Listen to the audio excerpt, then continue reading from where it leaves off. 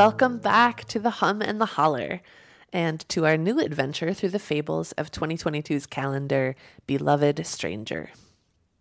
I love that we're still calling it our new adventure, even though it is indeed April. It's still, we were talking before we started recording about how it feels like it's still February or January. Yeah, not April. Even though it's 80 degrees here today. Who knows, really? Not ready for us to be this deep into the year yet. So, yes, hi, welcome. These fables are published on our website on the 1st of every month. And then we read them aloud on this podcast, and we talk a bit about what's coming up for us in this part of the story. And these fables, just so you know, the ones we publish on the website are appropriate for all ages, but these podcasts might not be. We swear, we get into adult topics sometimes, so you might want to screen them before sharing them with the youngsters in your life. Totally. And on the topic of sharing, we are inviting you to share with us this year, if you would be so brave. You can go to our website, which is abacuscorvus.com/podcast, and find all of the details and instructions and a link to leave us a voice message. There's also going to be a list of themes that can be prompts for what you share, but really share what's coming up in response to what we're talking about, and we'd love to hear it. You can also check out The Hum on the same feed, which is our bonus monthly astrology podcast that Karina does, and it's so incredible. And you can look for the next one on April 29th, just in time for the Taurus new moon on April 30th. We are so glad you're joining us for these conversations. We are Abacus Corvus, and I'm Karina Joss. I am living on Lenape land, also known as Philadelphia. And I'm Joe, and I am alive in the hills of Madison County in western North Carolina on stolen Cherokee land. Huge, huge thanks to all our Patreon supporters. We got a couple new ones this last month. Thank you so much. We are so grateful for you and your support. Indeed. And this month we are on chapter 4 because we're in the 4th month of the year somehow already. So, Joe, do you want to read this to us? I do.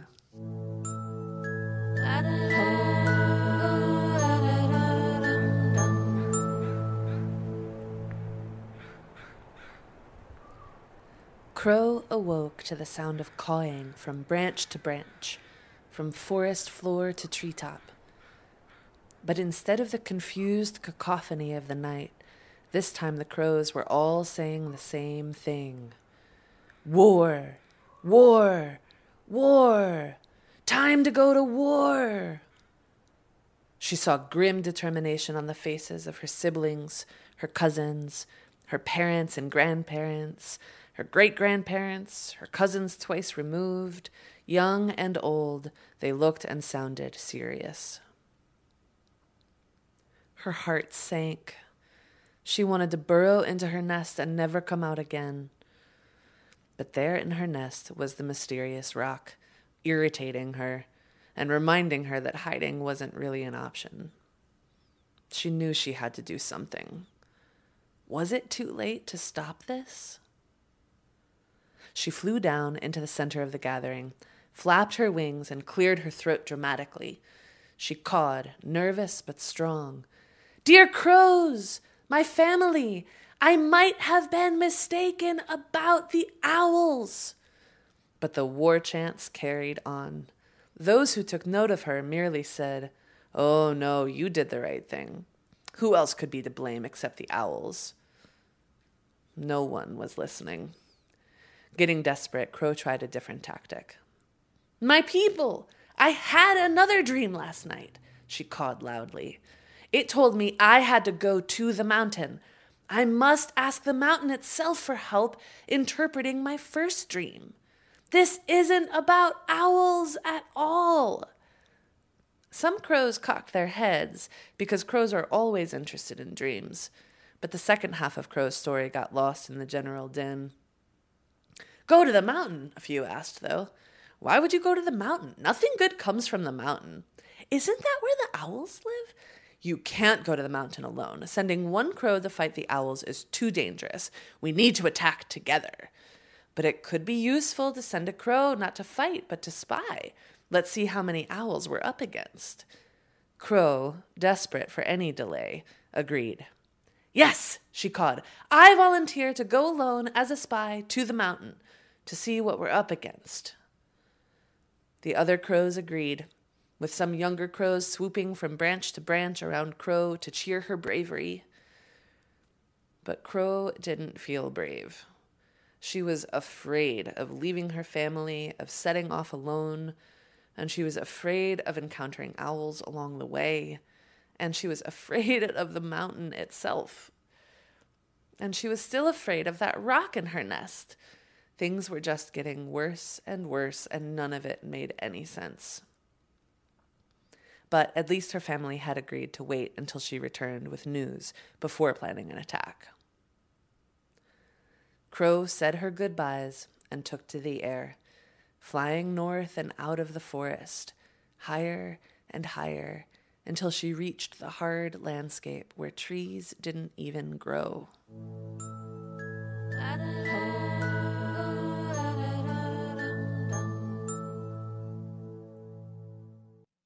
Thank you so much for reading, Jo. And I'm curious, after re-engaging with this chapter, what strikes you most? Yeah, it's somehow not what I was expecting to be struck by. Oh, tell me. I'm just thinking about how something like this has certainly never happened to our Crow before. Oh, yeah. I'm aware that our main character has probably gone through, ups and downs, or easy to find food, hard to find food, family getting along, family not getting along, pests, no pests. I mean, just like these sort of normal-ish ups and downs of life. And now here she is, like, having started the beginning of a war and then having to go all by herself on this completely new journey experience in order to stop it. I guess I'm just kind of sitting with like how epic that's got to be for a little being who still just has no idea what's happened to her and why this is happening. There's been no pause. There's been no way of knowing yet how she feels other than just like dread, fear, confusion, Yeah. Yeah, I'm struck by something similar, which is how much Crow doesn't want change and how much she can't stop the changes.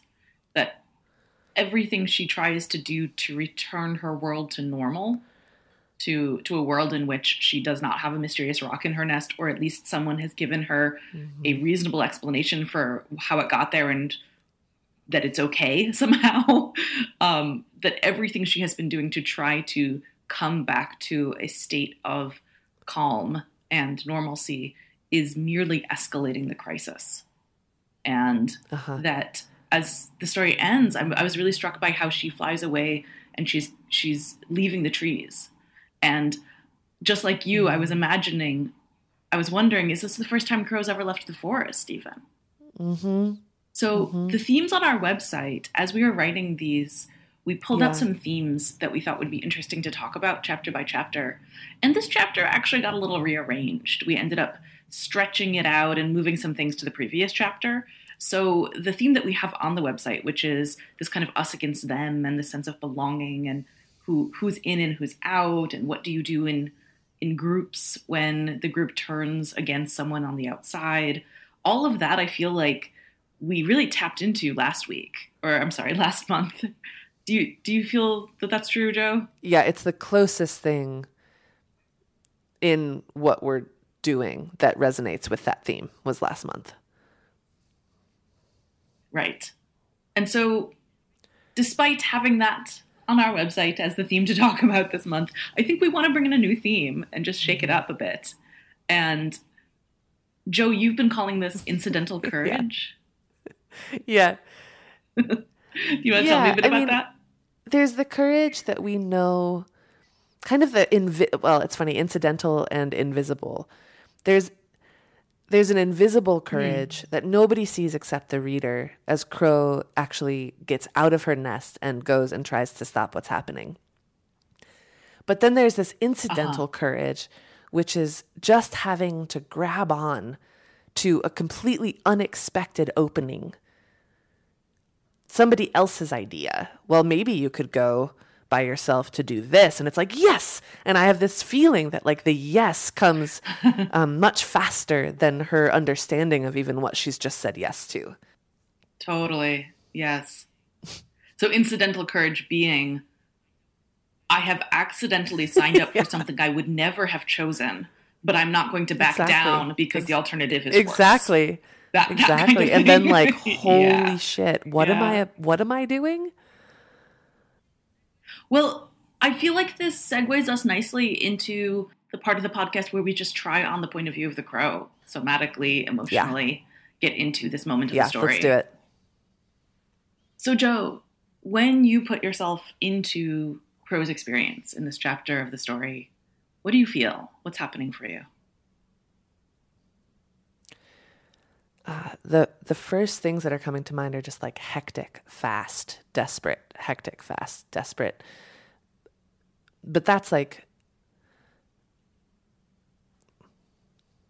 so what I'm feeling when I put myself in her place is a really different vibe between how I feel when I'm in my nest and by myself and how I feel when I'm with my family. And there's this heaviness and dread and worry and kind of dark and heavy feeling when I'm alone and when I'm in my nest. But when I'm with my family, it is hectic. It is desperate.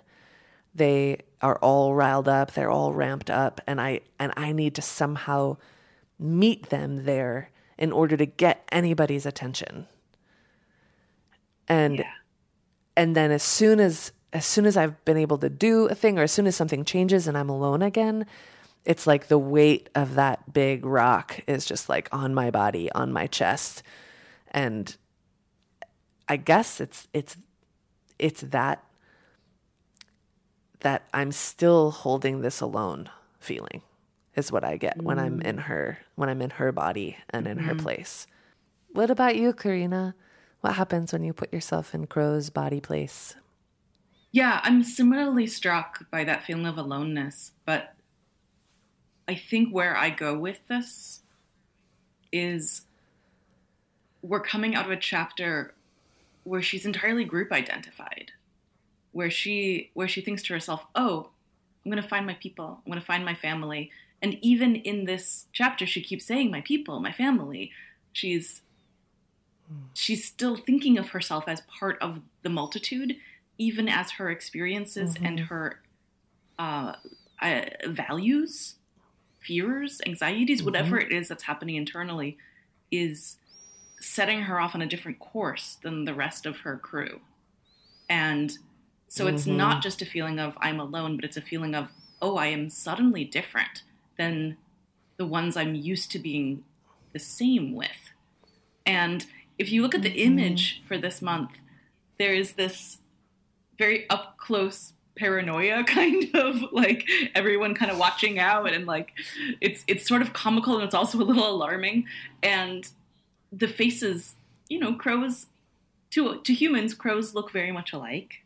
And yet in this image, you can see them as distinct, that one of them's faces is different than the other one's face is different than the other one's face. Right. And so I think there's something about moving from the safety of sameness, moving from the safety of, oh, I'm just one of these guys and we just do this thing. This is how we are, toward I somehow have to leave my crew, my family. I somehow have to move out of the world that has shaped me and the identities that I have known. And like you said, we were talking about in the Drosh, I don't think Crow realizes this. I don't think she has any idea what she's moving toward as she volunteers to take this solo spy mission to the mountain. Yeah, I appreciate that, because I think another layer of what I noticed with this chapter is that I actually feel very different as a reader than I do when I put myself into her position, because as a reader, I'm excited and relieved and have this sense of this is the part in any story where all the good stuff starts to happen. Right. Right? And put myself in her place, and it's like, that's not at all what's visible or on her mind. Is like, oh, good, this is when the good stuff's going to happen. This is when it gets interesting. Yeah, you know? Not at all. This is more just a, wait, what? But wait, now what? This is now I have to do what? Yeah. So we're at this part of the story where Crow is making this incidentally courageous leap toward the unknown, away from family, away from group identity. And I'm curious, Jo, do you have a feeling about what's coming next as a reader and not a writer? Mm-hmm.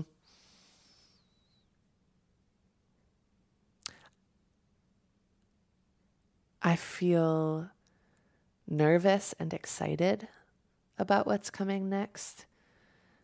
I'm noticing I feel a little protective of our little friend, and I'm hoping as she leaves the forest, perhaps for the first time, and is away from her people, you know, and experiencing herself in a new place, I'm finding myself hoping that the wilderness is not too rough on her.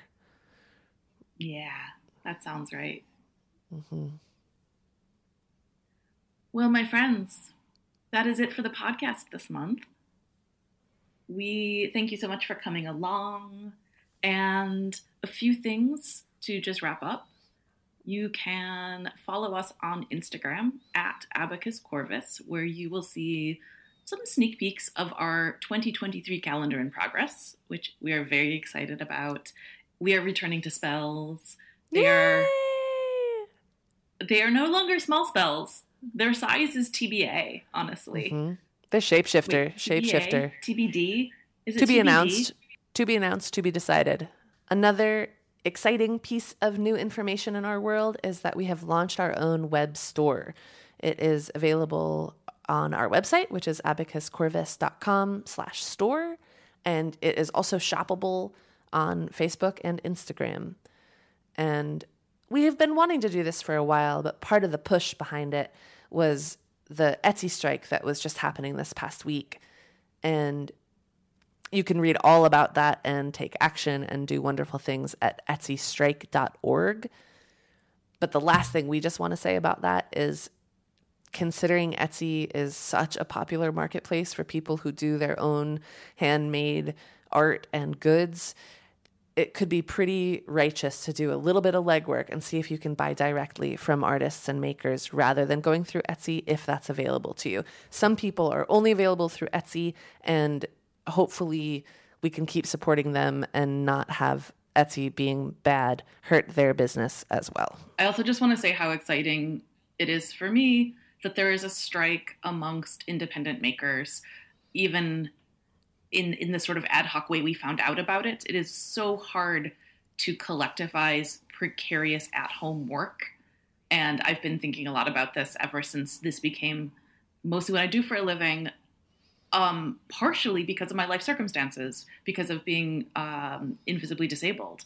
So I moved towards Etsy as a huge source of my income in about 2010, when I could no longer work house cleaning jobs. I was like, I've got to figure out a way to work from home. And there are so many other people in that situation right now who have children, who have disabilities, who have a variety of reasons that they are tied to the home in certain ways, that making things from home is That's right. a huge source of income for them. And Etsy and platforms like Etsy are so predatory. So I was excited to see this happen. I hope more things like this proliferate. And I just want to repeat my sister and say, please, please, please support the people making the beautiful things directly if you can. And I have a final question for you, Jo. Oh, for me? Yeah. Okay. I love questions. If you were to find a rock in your nest, how would you react? Hello, little friend.